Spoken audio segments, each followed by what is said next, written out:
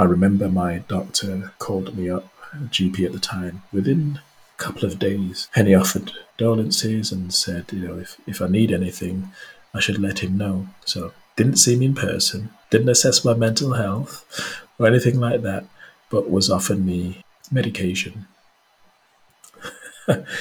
So I politely refused, said no, I'll if I feel that I need to, then maybe, but no. And I never did. And this is no judgment on anybody, because we all deal with things, we all process things, we're all wired differently. But again, for me, I had to sit in it. I had to feel the rawness of it. I didn't want to numb it. I didn't want to blank it out. This was the life. This was the hand that has been dealt to me. Every L podcast. Every L podcast. Welcome, ladies and gentlemen. I'm your host, Matt Brown, and you're listening to the Every L podcast. Each episode, we'll have a different guest come on and talk about when life hands you an L, is it really a loss or is it something else? Because not every L's a loss. So sit back, relax, or do whatever you guys do to get comfortable as we get into this. Let's go.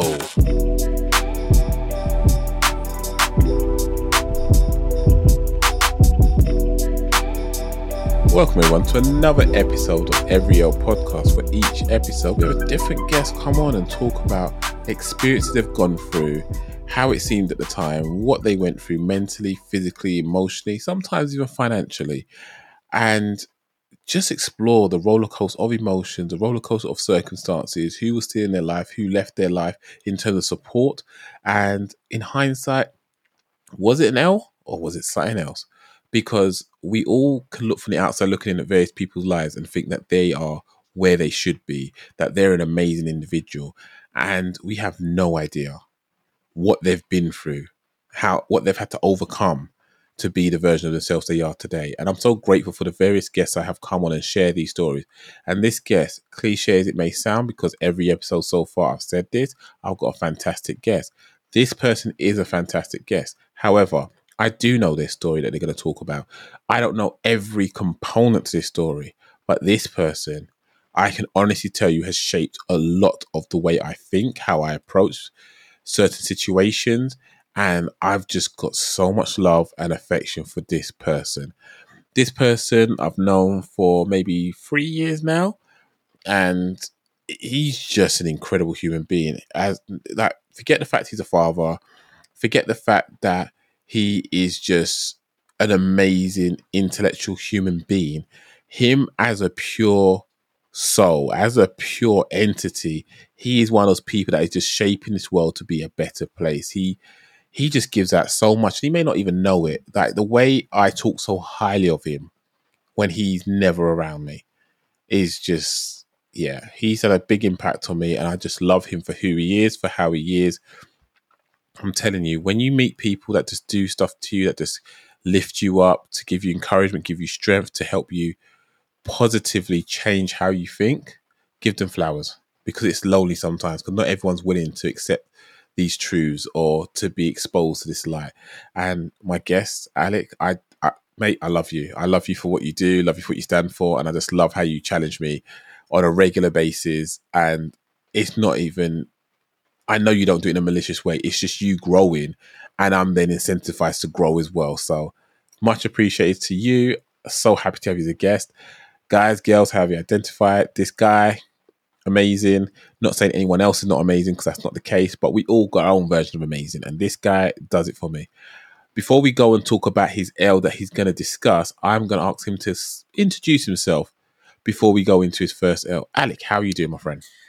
I'm good, man. I was just sat here thinking, who's he talking about? Is there some other guest that you're bringing on? Because I don't know who this person is. So I would have just swapped you out.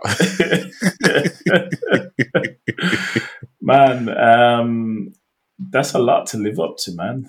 That's a lot to live up to. But I appreciate the love. It's definitely reciprocal.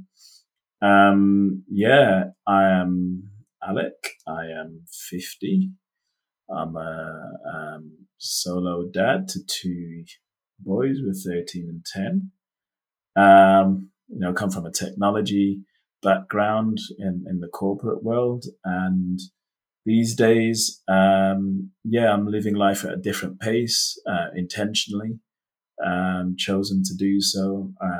Part of that was forced, but the rest of it, certainly since the lockdowns and the pandemic, um, not that I wasn't living a purposeful life before, but the purpose was more of um, an add-on thing that I did, and what has happened now is the purpose has become what I do. So, my purpose, my values, core principles, ethics, morals aren't just something that I do when I can, fit it into my schedule. Yeah, that has become everything. And everything has become that almost. And that might sound a bit cryptic, because I'm still figuring it out myself. But that's where I'm at. I'm enjoying what I do in terms of my calling, and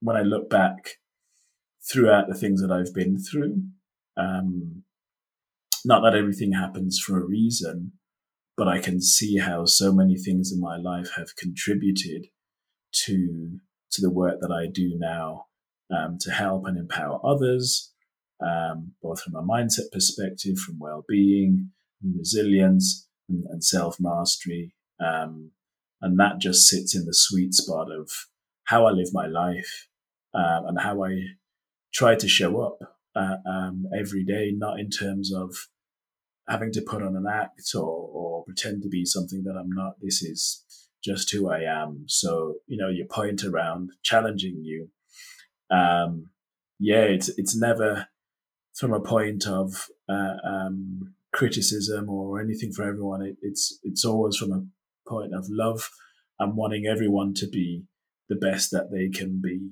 whatever that is, whatever their heart's desires are. And that's it. I think you mentioned before about living up to it. It's the life you're living. It's the fact that you're living at a different pace. You're in it, but it feels like you're in it, but you're not of it. Through situations, I'm going to assume you've had to reevaluate a lot of what you do and why you do it.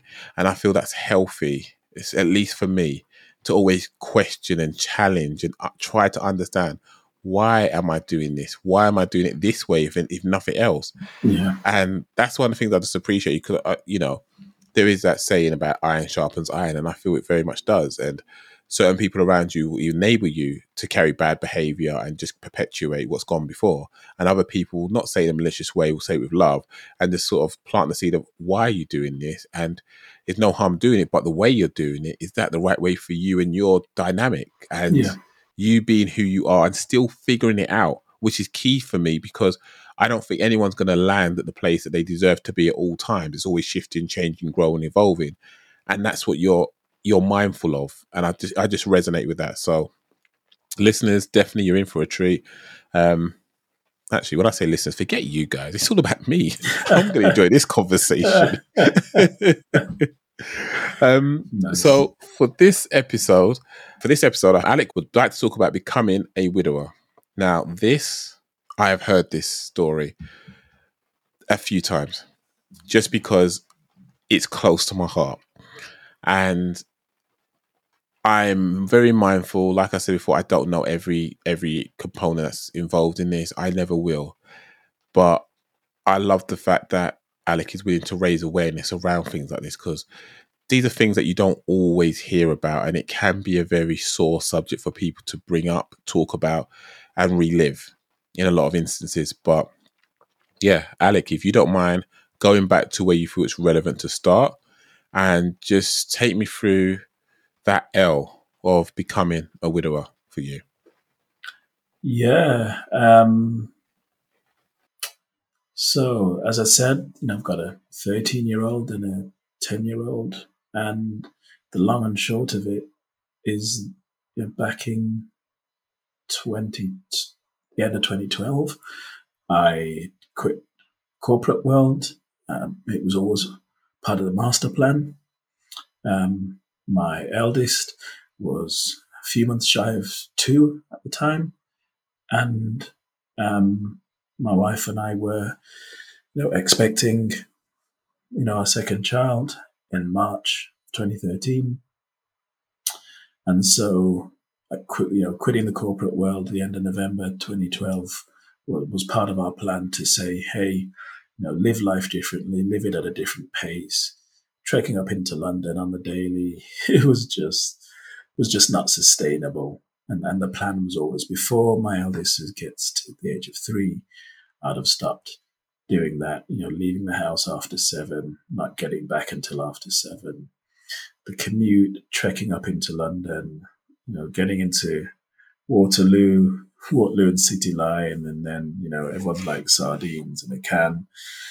And people did that and still are doing that, for their careers. But it was not what I wanted. It was not what we wanted. So for all intents and purposes, that was the first step towards the new life that we were building together for our family. And it was, a great feeling to know that, one, I'd get to spend a lot more time with my eldest son, but there would be no, getting paternity leave for however many weeks it was going to be, the birth of my second child, and then having to go back into work, and then going through all of that. It was great, and start up a new business venture. We've jointly done that. But fate had other plans.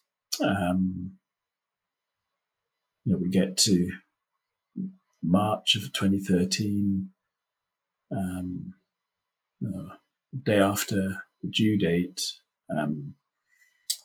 My wife starts experiencing pain, so going to hospital. Didn't think necessarily, anything was wrong at all. It was a slightly different process compared to the birth of my eldest, but nothing that caused us any concern. Got into the hospital in the morning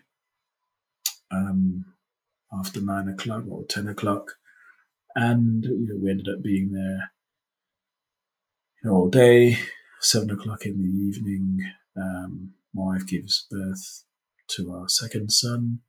But after giving birth and coming back on the ward, she's not feeling great, so she gets rushed back in to theatre. She was rushed into theatre. 5 hours later, she passed away.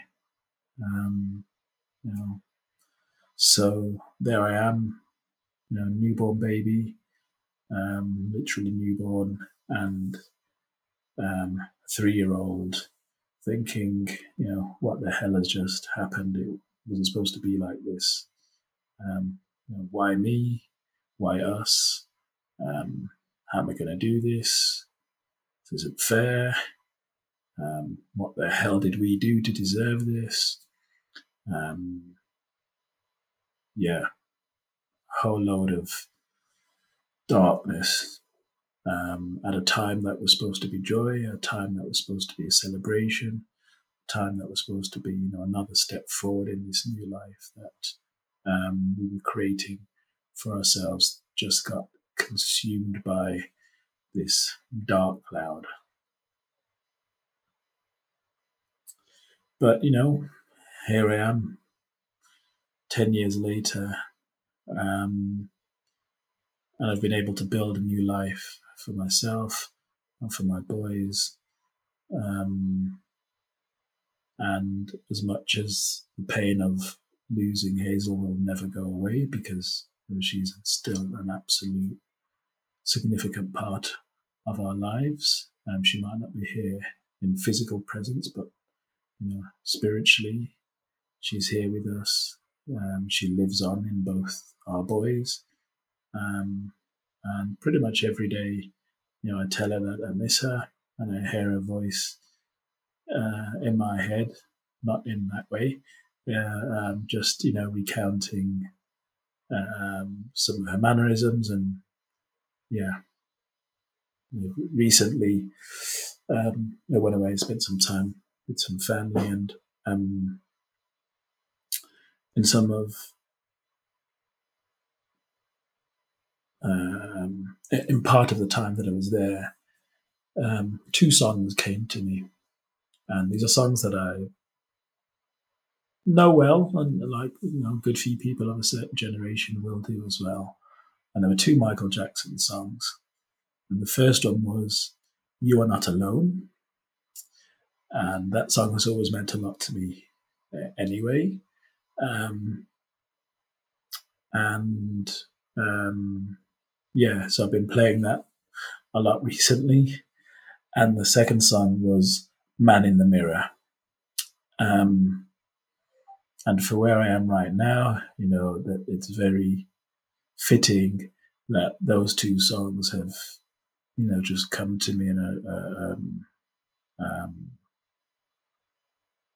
are hitting something um, that I need to hear, for different reasons. Needing to hear those two things. Yeah, I will always feel that Hazel is with us and that we'll never be alone.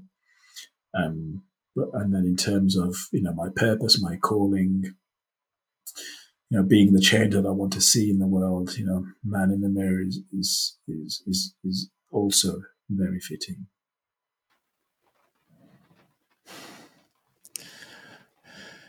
Yeah. Yeah. Question. When, you got to the March time, a day past the due date, the pregnancy itself as a whole, as far as you're concerned, nothing sinister, nothing that was No, telling that yeah, things potentially were going to go that way. no, nothing at all. So you go to the hospital. Yep. Where was your son, your eldest? So my wife's parents, they had they were living a couple of miles down the road, so they came to the house to look after him while I took Hazel to the hospital. So in-laws come over. Yep, we'll look after little man. See you guys in a few hours. Looking forward to meeting little man part 2. Yep. His brother, however you want to describe him. Go in there, happy. These are good times. We've been waiting for this. We've been counting the days down because we now got to the safety point. We're at this junction. Yep. I know, and this is in no comparison to yourself, but I think there might be some sort of feelings when I watched my wife try to give birth, because she ended up doing a C-section eventually for our firstborn. Mm-hmm. I remember I had twins because it was easier to do second with the twins than Sure. it was firstborn. But I couldn't help but see the exhaustion in my wife's face, how tired she got. She even turned blue when she was under the knife getting a C-section done. And I was thinking, I've created this, I've done this to her. Mm-hmm. And it wasn't a solo effort, obviously. It was a joint venture that we'd done this. Yeah. But I'm thinking how I felt fearful in that moment. Did you feel that way when you had your firstborn? Yeah, absolutely. Because our eldest was born by C-section. I was able. I can't remember the category, but whatever the category of C-section, I was allowed into the theatre. So I'd gowned up, and I was with her, talking to her, and the medical staff were doing their thing at the business end. And yeah, so from being with her through the labour, and then our eldest, his heart rate had dropped, so they said, "Hey, we need to do a C-section." But went into theatre. He was born.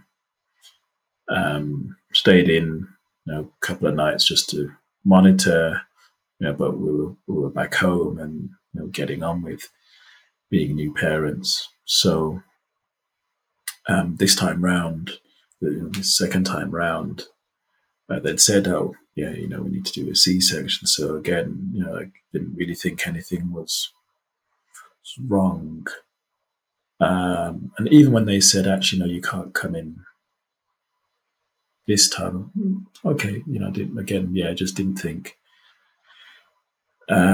anything of it, or at least the medical team didn't give me any reason to think. And I guess the difference is, so there's a condition called amniotic fluid embolism, AFE, and it's extremely rare condition that can occur during childbirth and during C-sections, where, for whatever reason,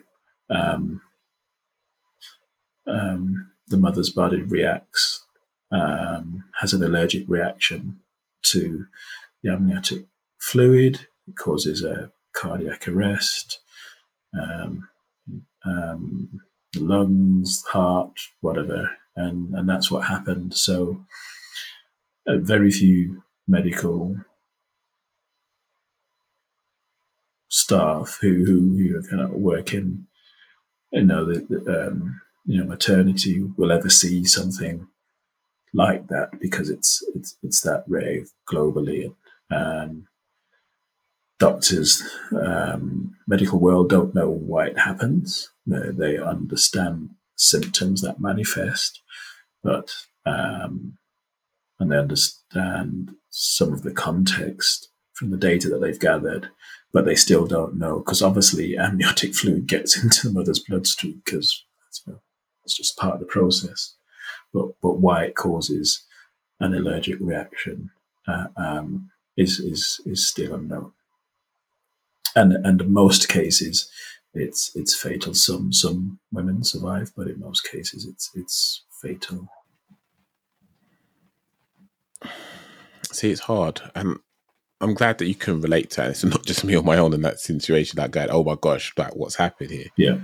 But even when it was that 4 shit I was allowed in there for the second and third, when it came to it, Yeah. So again, was I stressed as much as I was the first time? No, because I guess after the first time, you kind of go like, I've seen it once already. Yeah. Second time, if I'm there, I'm there. If I'm not, at least I'm in the vicinity sort of area. Yeah. But then when the baby was born, was you then allowed in there, or? So little one went into the NICU because they'd needed to give Hazel some antibiotics just to allow for little one and Group B strep. And so, he'd gone into the NICU, but apart from recovering, after she'd recovered, Hazel was just back out onto the maternity ward. And I went round to see her, and we were talking for a bit of time. It was only when they started to run some tests, and then she started complaining of a few things that it became clear that something wasn't right. So, youngest in NICU, your bedside with Mum Hazel, and as far as you're concerned, she's in some discomfort, but for the most part, it's BAU. No professional has told you things are potentially in a really bad way. Yeah. So she's made these complaints. They've then taken her away after they realised things are escalating. Yeah. Has anyone communicated to you in any way, shape, or form at this point that things that could be going a certain direction? No. It was only really after she was in theatre for a couple of hours where I was like, look, something's not right. And the consultant came out and provided an update, but it was clear things weren't really going well. But to what extent, that wasn't clear. What was you going through at that point mentally? Because was you able to see your youngest? Yes. So, at some point during that, they had said, do you want to come through to the NICU to see him? I couldn't pick him up and hold him because he was in, one of those unit things. The incubator. Incubator, that's the word I was looking for. Yeah, he was one of those. But I was able to see him. Seeing him in the incubator, not the nicest place because my youngest was in the incubator for several days. But must have been a joy to be able to see him, to be able to just bask in that presence of a newborn baby and kind of take your mind off the fact that your wife's not in the ward like she was prior to that. Yeah. Like, where was your head? Because when my youngest was in NICU, I had every bit of hope that things would work out because I wanted to believe things would work out. Yeah. But I could not be naive to the fact that there's a chance it won't be all right because you wouldn't be in here if they didn't think there was a possibility. Yeah. How did you feel staring at your newborn, not knowing the full extent of what's going on in the theatre with your wife, with how many doctors and nurses? What was going through your mind and how did you think things were going to look going forward in your life versus what you had planned? Yeah, it's hard to recall exactly how I felt, but it was, I know it was definitely mixed, of course. But I had to believe that she was going to be okay because that's what we'd planned. I had to believe that she was going to be coming out. Clearly wasn't going to be that night, that we were well into the early hours of the following day by then. But my eldest, he was expecting me to bring mummy home and his younger sibling. So that's sitting there, just looking, thinking, hoping everything's going to be all right. When is it that you find out things are the start of a new life for you? Yeah, the consultant came out the theatre and he didn't need to say anything, just saw it on his face. I didn't want to hear it. Just didn't want to hear it. But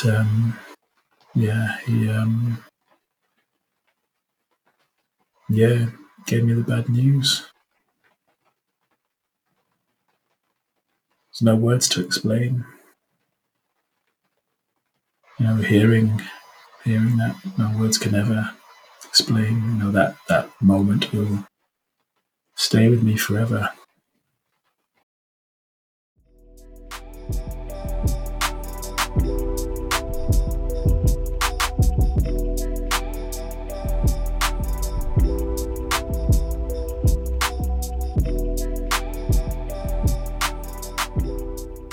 And what was your reaction? I assume there is no right reaction, if you understand where I'm coming from. But I can only imagine just this is wrong, this is a lie, this isn't no. Exactly. Yeah, I remember saying no, can't be right. Yeah. That's as much as I remember in that moment. As far as you can remember, when did you suddenly realize that now that has been confirmed to you, when did your mind start thinking about your family? And I asked a question because it was, and I'm trying to not keep it to myself, but I'm trying to show the connection from where I'm coming from. Sure.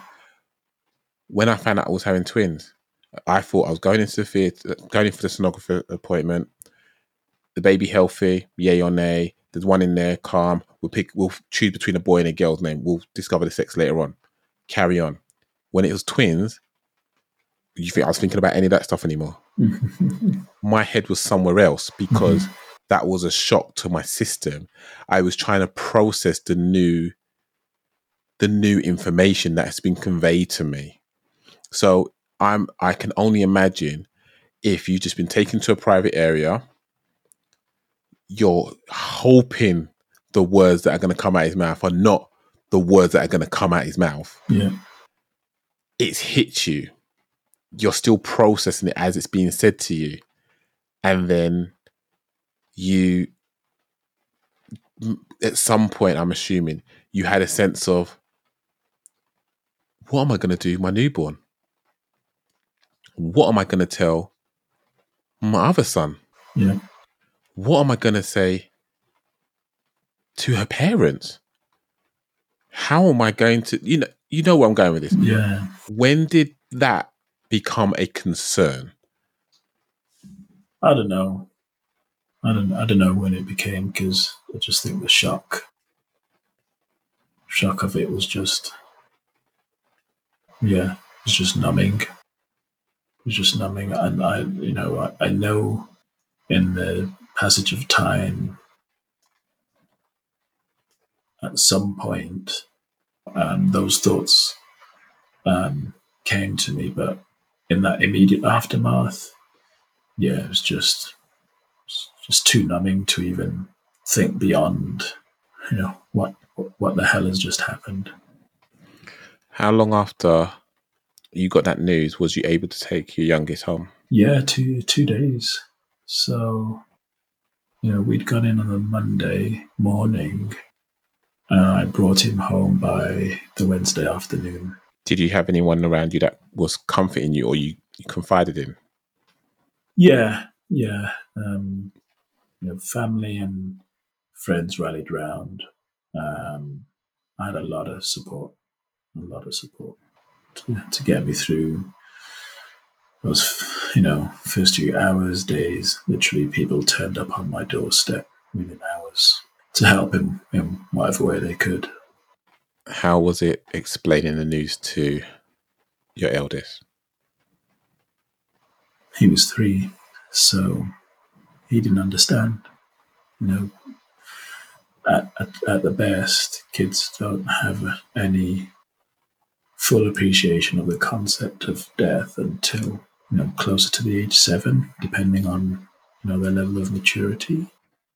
So, as much as I explained it to him, he didn't understand. He was still expecting Mummy to come back home, and it took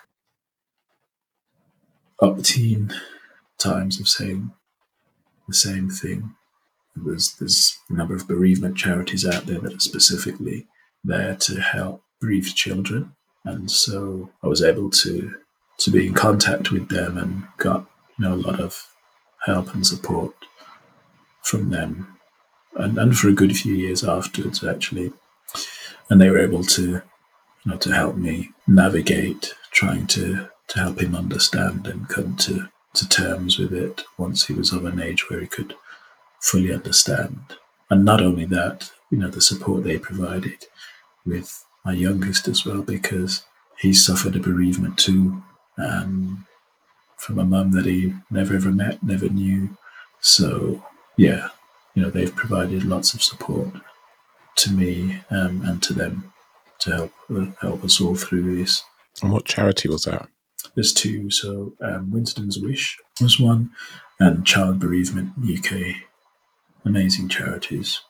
And did they help you through the grieving process, and as well as the more practical side of dealing with your newborn and your eldest? Yeah, their focus was specifically on children, so providing material explanations of how children grieve and what you can do to support them, and tools and practices, and also things like how can you help others help you better. So there's material on you can give to friends and family to say, hey, this is how you can help me. So that was yeah, that was really useful as well, actually. Did you deal with any of this in a negative way or out of character? And if so, how did you deal with it? I don't know. Maybe you should ask my friends, family, in terms of whether it was out of character, because you can't help but you're not yourself when you've been through something like this anyway. But also, for me, the overriding thought in the early days was, I can't do anything about it right now, but I know I have to be the best that I can be because I'm a solo parent with two boys.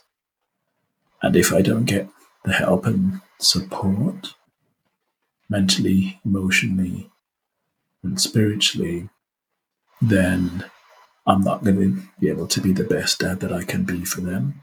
I'm not going to be able to be the dad that Hazel would have wanted me to be for them. So while they were in that immediate aftermath, weeks, months, first few years, so much felt out of my control because I felt that I was always playing catch up, always behind. I knew that I had to get, professional help.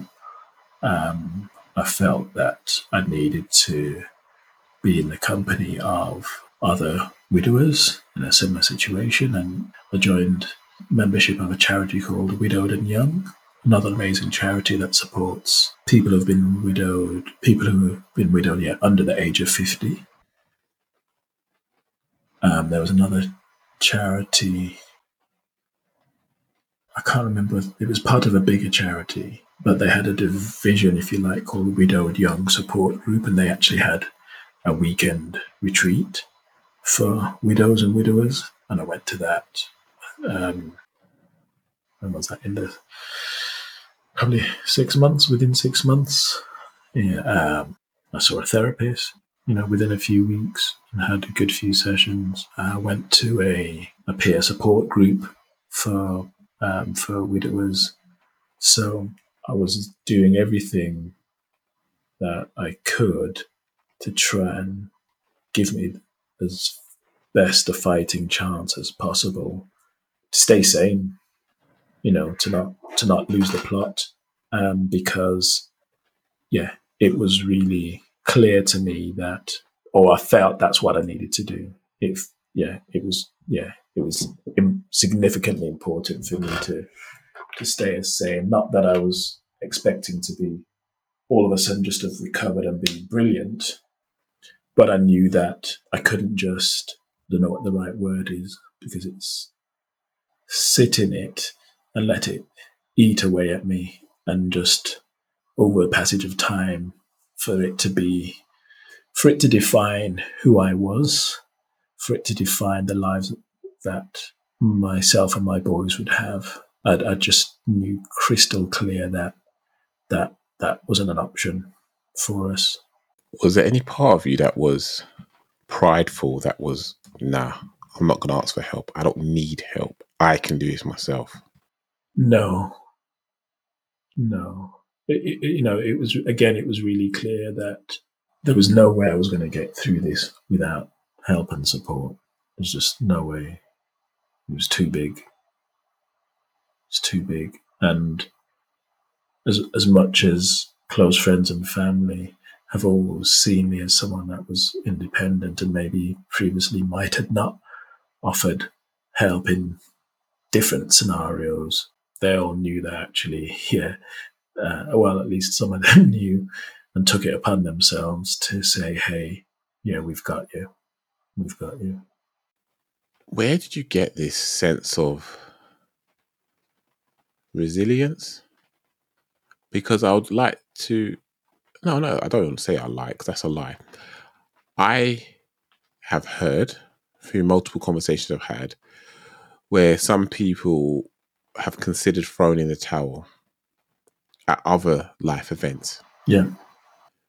Never once in any conversations I've heard you, when you share these stories, have I ever heard you talk about throwing a towel. It's like it is off the table. That is not an option. Never. How?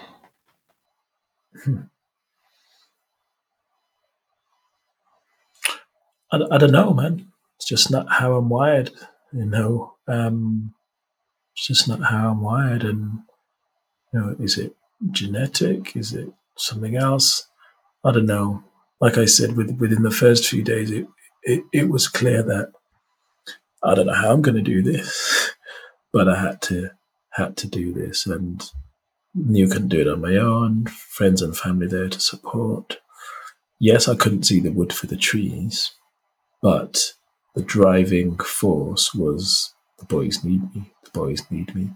Hazel would want me to do the best that I can, not be perfect, not get everything right, because that's what life is about.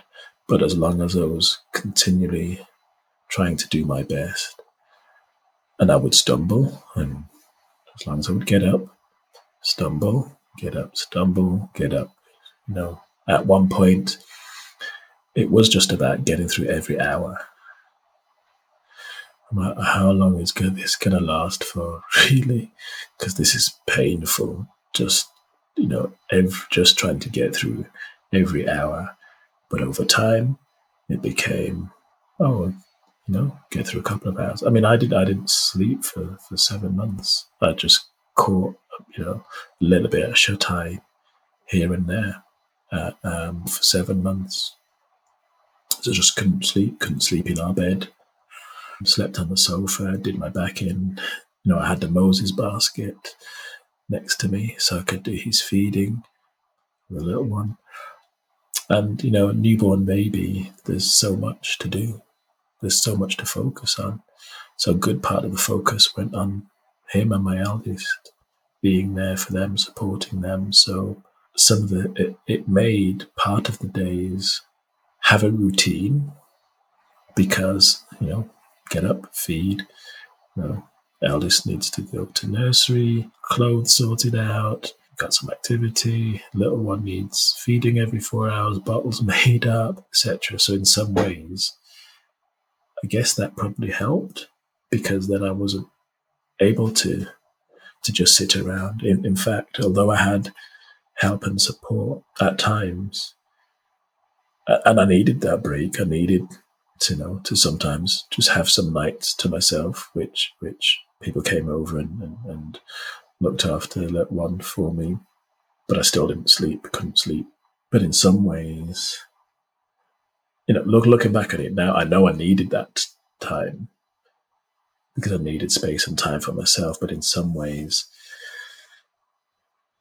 that made having to sit in it and have nothing to do, and so experience the rawness, the reality of it was hard. But again, that ended up being part of the journey that I needed to experience, and I needed to sit in it.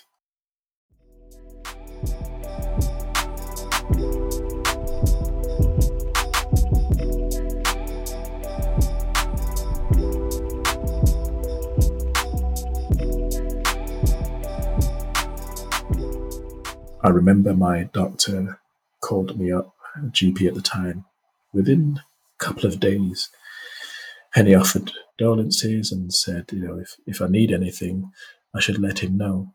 So didn't see me in person, didn't assess my mental health or anything like that, but was offering me medication. So I politely refused, said no, I'll if I feel that I need to, then maybe, but no. And I never did. And this is no judgment on anybody, because, we all deal with things, we all process things, we're all wired differently. But again, for me, I had to sit in it. I had to feel the rawness of it. I didn't want to numb it. I didn't want to blank it out. This was the life. This was the hand that has been dealt to me, numbing the pain as much as it was awful. And I wouldn't want to, I would prefer obviously not to experience that pain. I knew the pain, experiencing it in all its fullness would strengthen me eventually. Don't tell me how I knew, because I don't know. I just knew that it would strengthen me and it would allow me to be the dad I wanted to be the dad that Hazel would want me to be. Even now, it just, hearing me myself say that out loud, it baffles me. It baffles me. I alluded to earlier, and this has been a recurring theme recently, so whether it's for the benefit of this podcast or whether it's for something else in the work that I'm doing, there's a saying that everything happens for a reason. Everything doesn't happen for a reason. It's just not true at all. There can be no sensible rhyme or reason why a whole host of things happen in the world. But how we process, how we're able to process our mindset will in part dictate how we deal with the various challenges that life throws at us. And for whatever reason, my mindset, well, I say for whatever reason, actually, I now know the reason. It's just been hard to accept that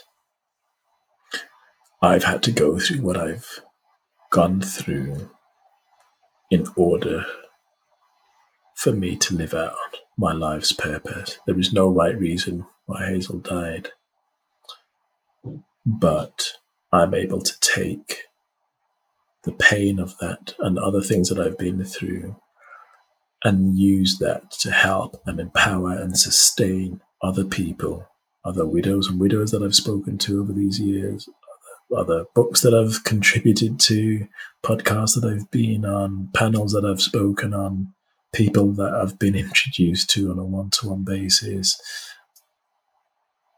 None of that makes me feel better, because there is no making it better. But what it does do, it allows me to live life in the way that I hadn't planned, but it seems that it's part of my life's purpose. So to take my experiences, to take the mindset that I have, to take the level of resilience that I seem to naturally have to some extent, and to use that to help others now. I don't know why that is. I've questioned it, but there's so many things in my life that point towards this is part of the work that I should be doing. And so I have learned to embrace that. Not that I've been rejecting it, I just really wasn't aware of that's part of my purpose. And guess I probably hadn't looked at it in a purposeful way as well, even though I'd been doing lots of these things and have been doing lots of these things from a young age, from really being, true to who I am. And so all of these things have always been in me. I just didn't recognize them as being a thing, if you like. And now it's abundantly clear that it's a thing for real. Yeah, it's heavy, but you to still be as defiant's the word I'm going to use. If this was plastered all over social media, if this was in a sitcom, if this was in a movie, the attitude, the common consensus would be negative. I'm going to lash out. I'm going to do this. I'm going to do that. But your attitude is defiant of that narrative. Absolutely. And that's part of your charm. That is part of the thing that I admire. You are such a wholesome individual as a whole, but to still be that encouraging to yourself, to still be that kind, in a sense that you said, I've got to make this work for me and the boys. and be the parent that Hazel wanted me to be, or be the dad that Hazel wanted me to be, and know that I'm not going to get everything right. And when I stumble, get up and try. And these are words that not many people say at the best of times, let alone at one of their darkest and loneliest times in their life. And you're just built different is what it comes across as. But I will ask you this question. Going back in time, knowing now what you do, not saying you're there, but I'd like to think you have a better understanding of the situation. I know you've alluded to previously, but what would you say to your younger self at your lowest point to keep putting your foot in front of the other to get yourself out of that place? If you need to, because you sound like you already had it quite ready. Like you sound like you got yourself all together, but I just want to offer you the chance to answer that question in case you wasn't always like that. Yeah, nobody has it all together. There isn't one individual on this earth, no matter how accomplished or whatever, that has it all together all the time. They have their moments of having it all together, yes, but they don't have it all together all the time. Something that I'm working on at the minute, I'm trying to figure out the best way to articulate it in terms of like the wider public. But when you look at what those people do, well-being is at the center of their lives, right? Well-being isn't a kind of afterthought. It's not a, all right, I've burnt out because I've been going at a great neck speed and all the rest of it, so I'm going to take 2 weeks out, recover, get back to it. No. Well-being and resilience is a daily thing. It's a daily thing. You do it every single day, at the end of the start of the day, during the day, the end of the day, before you go to bed. Well-being, spiritual, mental, physical, emotional, right? Those, my resilience project, Resilience Cubed, is why I've called it that, right? Empowering our mind, body, and spirit. And, again, Monday living has caused us to forget about some really simple things that we can do on a daily basis. And so, every day for me is a reset. Every day is a reset. Whatever happens during the day, at the end of the day, I reset. And okay, you know what? Stuff happened. Couldn't control it. Whatever. I reset. Did I get angry at the day for whatever reason? Okay, yeah, reset. Kind of acknowledge, hear myself say it out loud. Have some self-talk. Okay, oh yeah, I probably should have done that better. But you know what? Okay, can't change it. It's done. Reset. Start the day afresh. Which is fair enough. So, with the beauty of hindsight, do you think there's anything you would tell your younger self different to what you was already saying to yourself at that time to keep yourself going? Other than saying you've got this, that's all it would be. Because the only thing that has ever prevented me from achieving anything has been my own self-doubt. If you had self-doubt, what was it that you did to get yourself out of the way? It's different for every situation. In some ways, part of that has been a maturity thing. Part of that has been having been through other things in the past, looked at those things. Right, okay, if I've got through that before, then I can get through this. Hazel dying was one of those where I couldn't compare it to anything. So that was just a pure, I just have to find a way through this. There's no option, right? I can't compare it and say, oh, I've been through X and it's been worse than that, because there's been nothing that has been worse than that. So it was literally just well, what am I going to do? Am I just going to give up and give into it all, or I'm going to, like I said before, put one foot in front of the other, get through minute by minute, hour by hour, and over time, that leads to where I am right now. If you're saying that was an L, are you still calling it L now? Yeah, yeah. Back to the point about everything doesn't happen for a reason. it was a loss, right?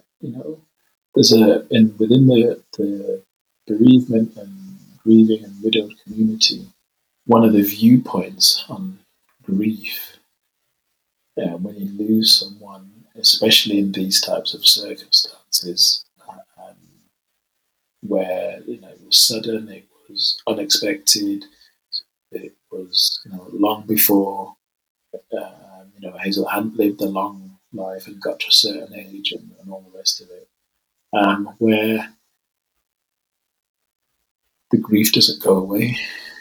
And there's a diagram that you have where the first circle, there's two circles. The first one is it's a big circle and it's black. That circle represents your life, and the black represents grief at the point in time that it happens. So literally your life is consumed by that. There's no space for anything. And what they say is that, and this doesn't have to be precise, it's not completely black and white, of course, because that life isn't like that. Life is far from black and white. But what they say is that actually, when it comes to grief, what happens is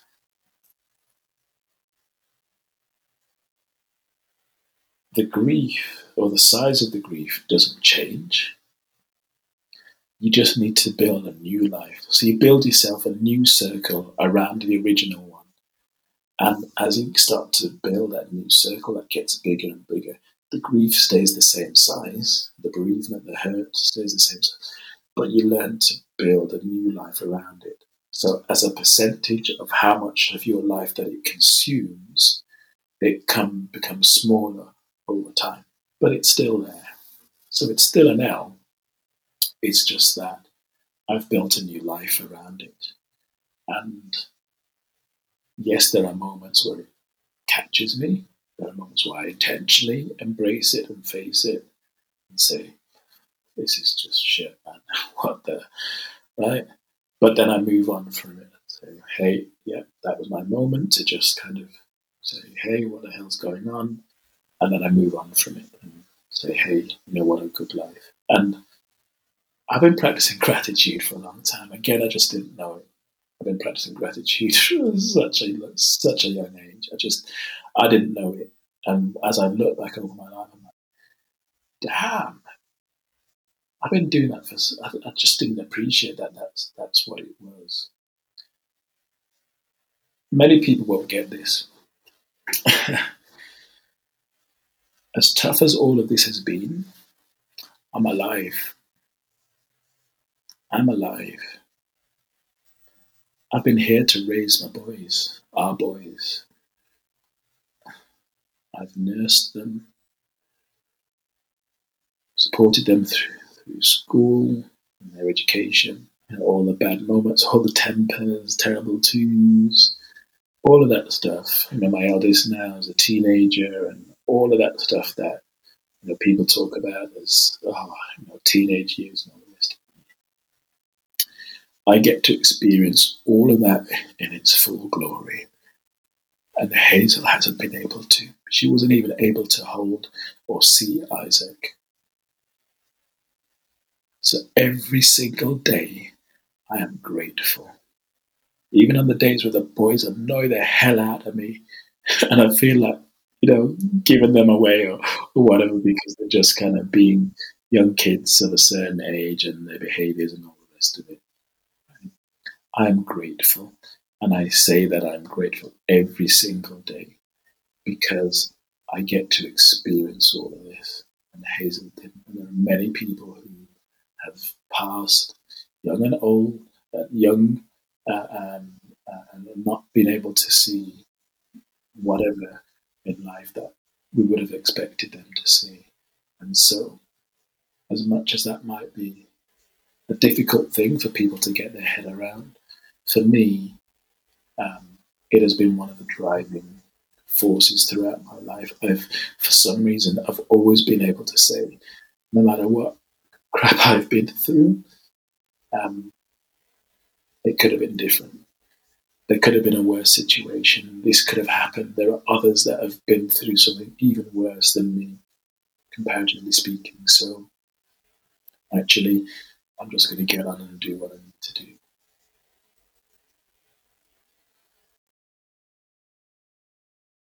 It's incredible.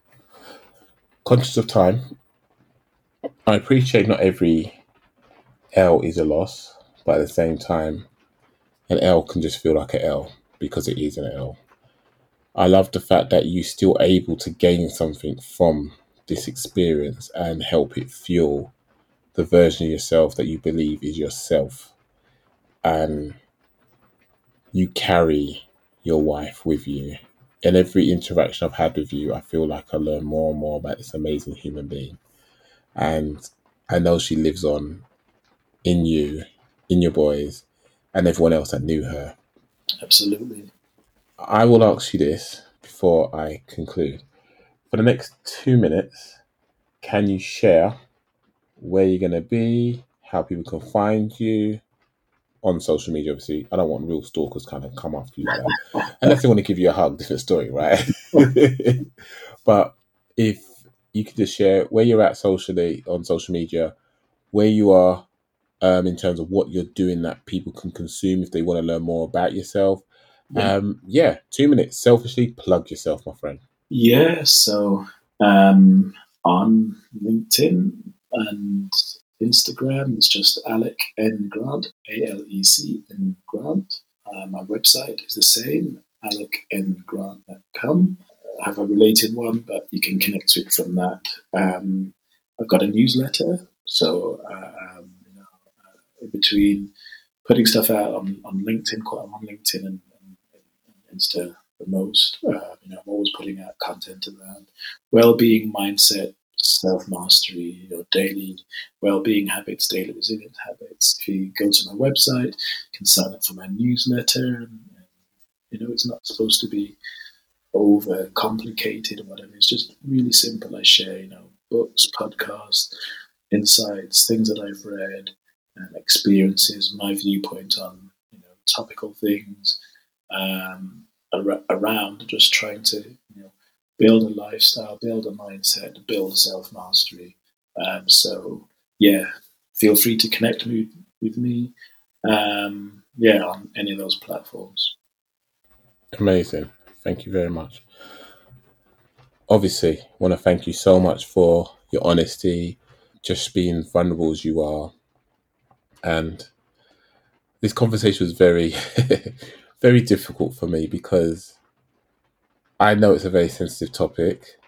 I know I've heard some of this stuff before, but there was more that I kind of wanted to understand your psyche around. And sometimes it's easy to shy away from someone when you respect them and you're that close to them, but you want to know. So you avoid asking the question because it's easier. And that's kind of like why I like this platform. Because when you ask someone questions that are slightly more, how did you feel? What made you feel that way? How did you react?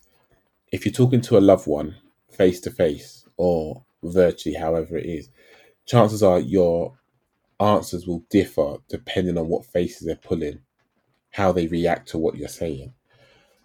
Me asking those questions, knowing how I feel about you and our bond that we've got, made it very hard for me to want to ask those questions and be respectful of those feelings you have, because I am not going to act like once this recording stops, life will resume as it was left off.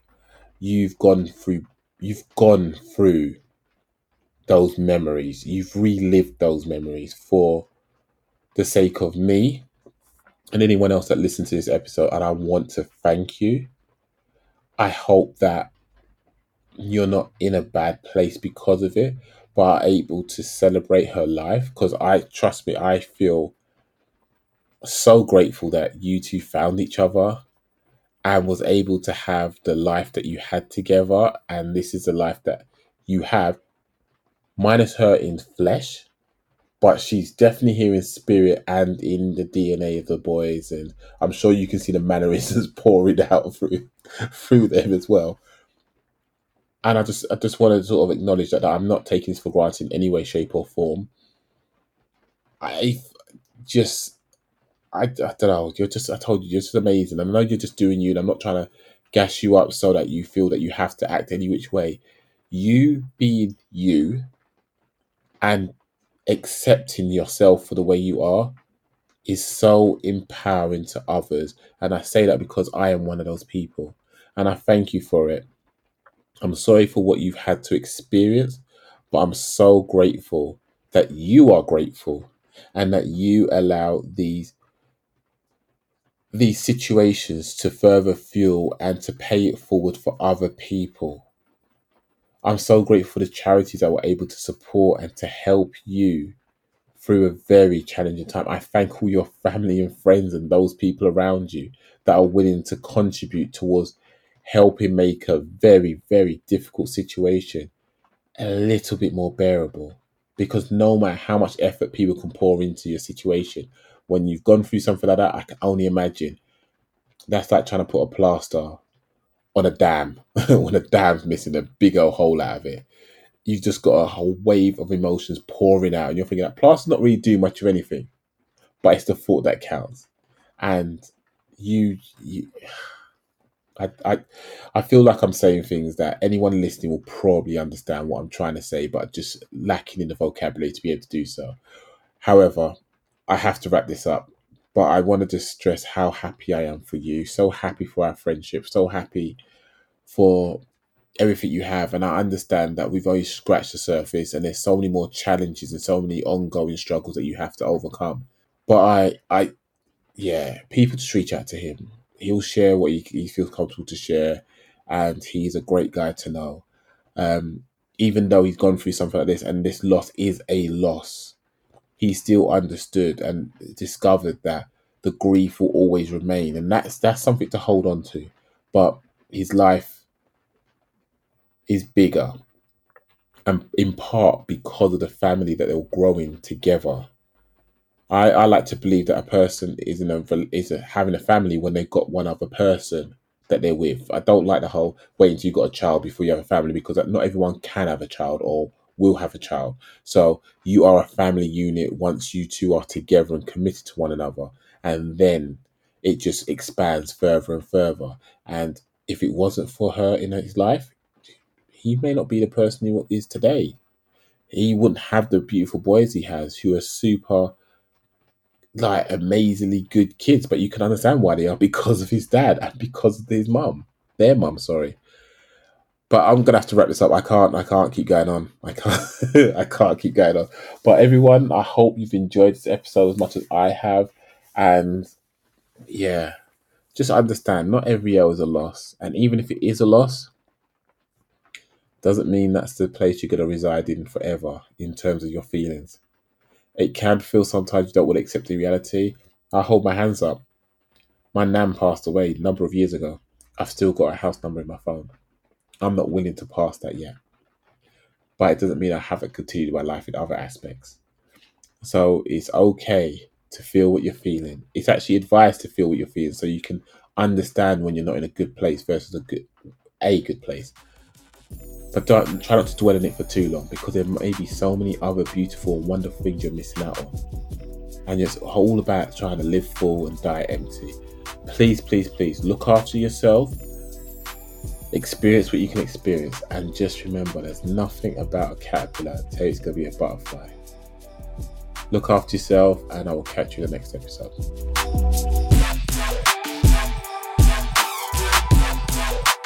Every L Podcast. Every L Podcast. Every L Podcast. Every L Podcast.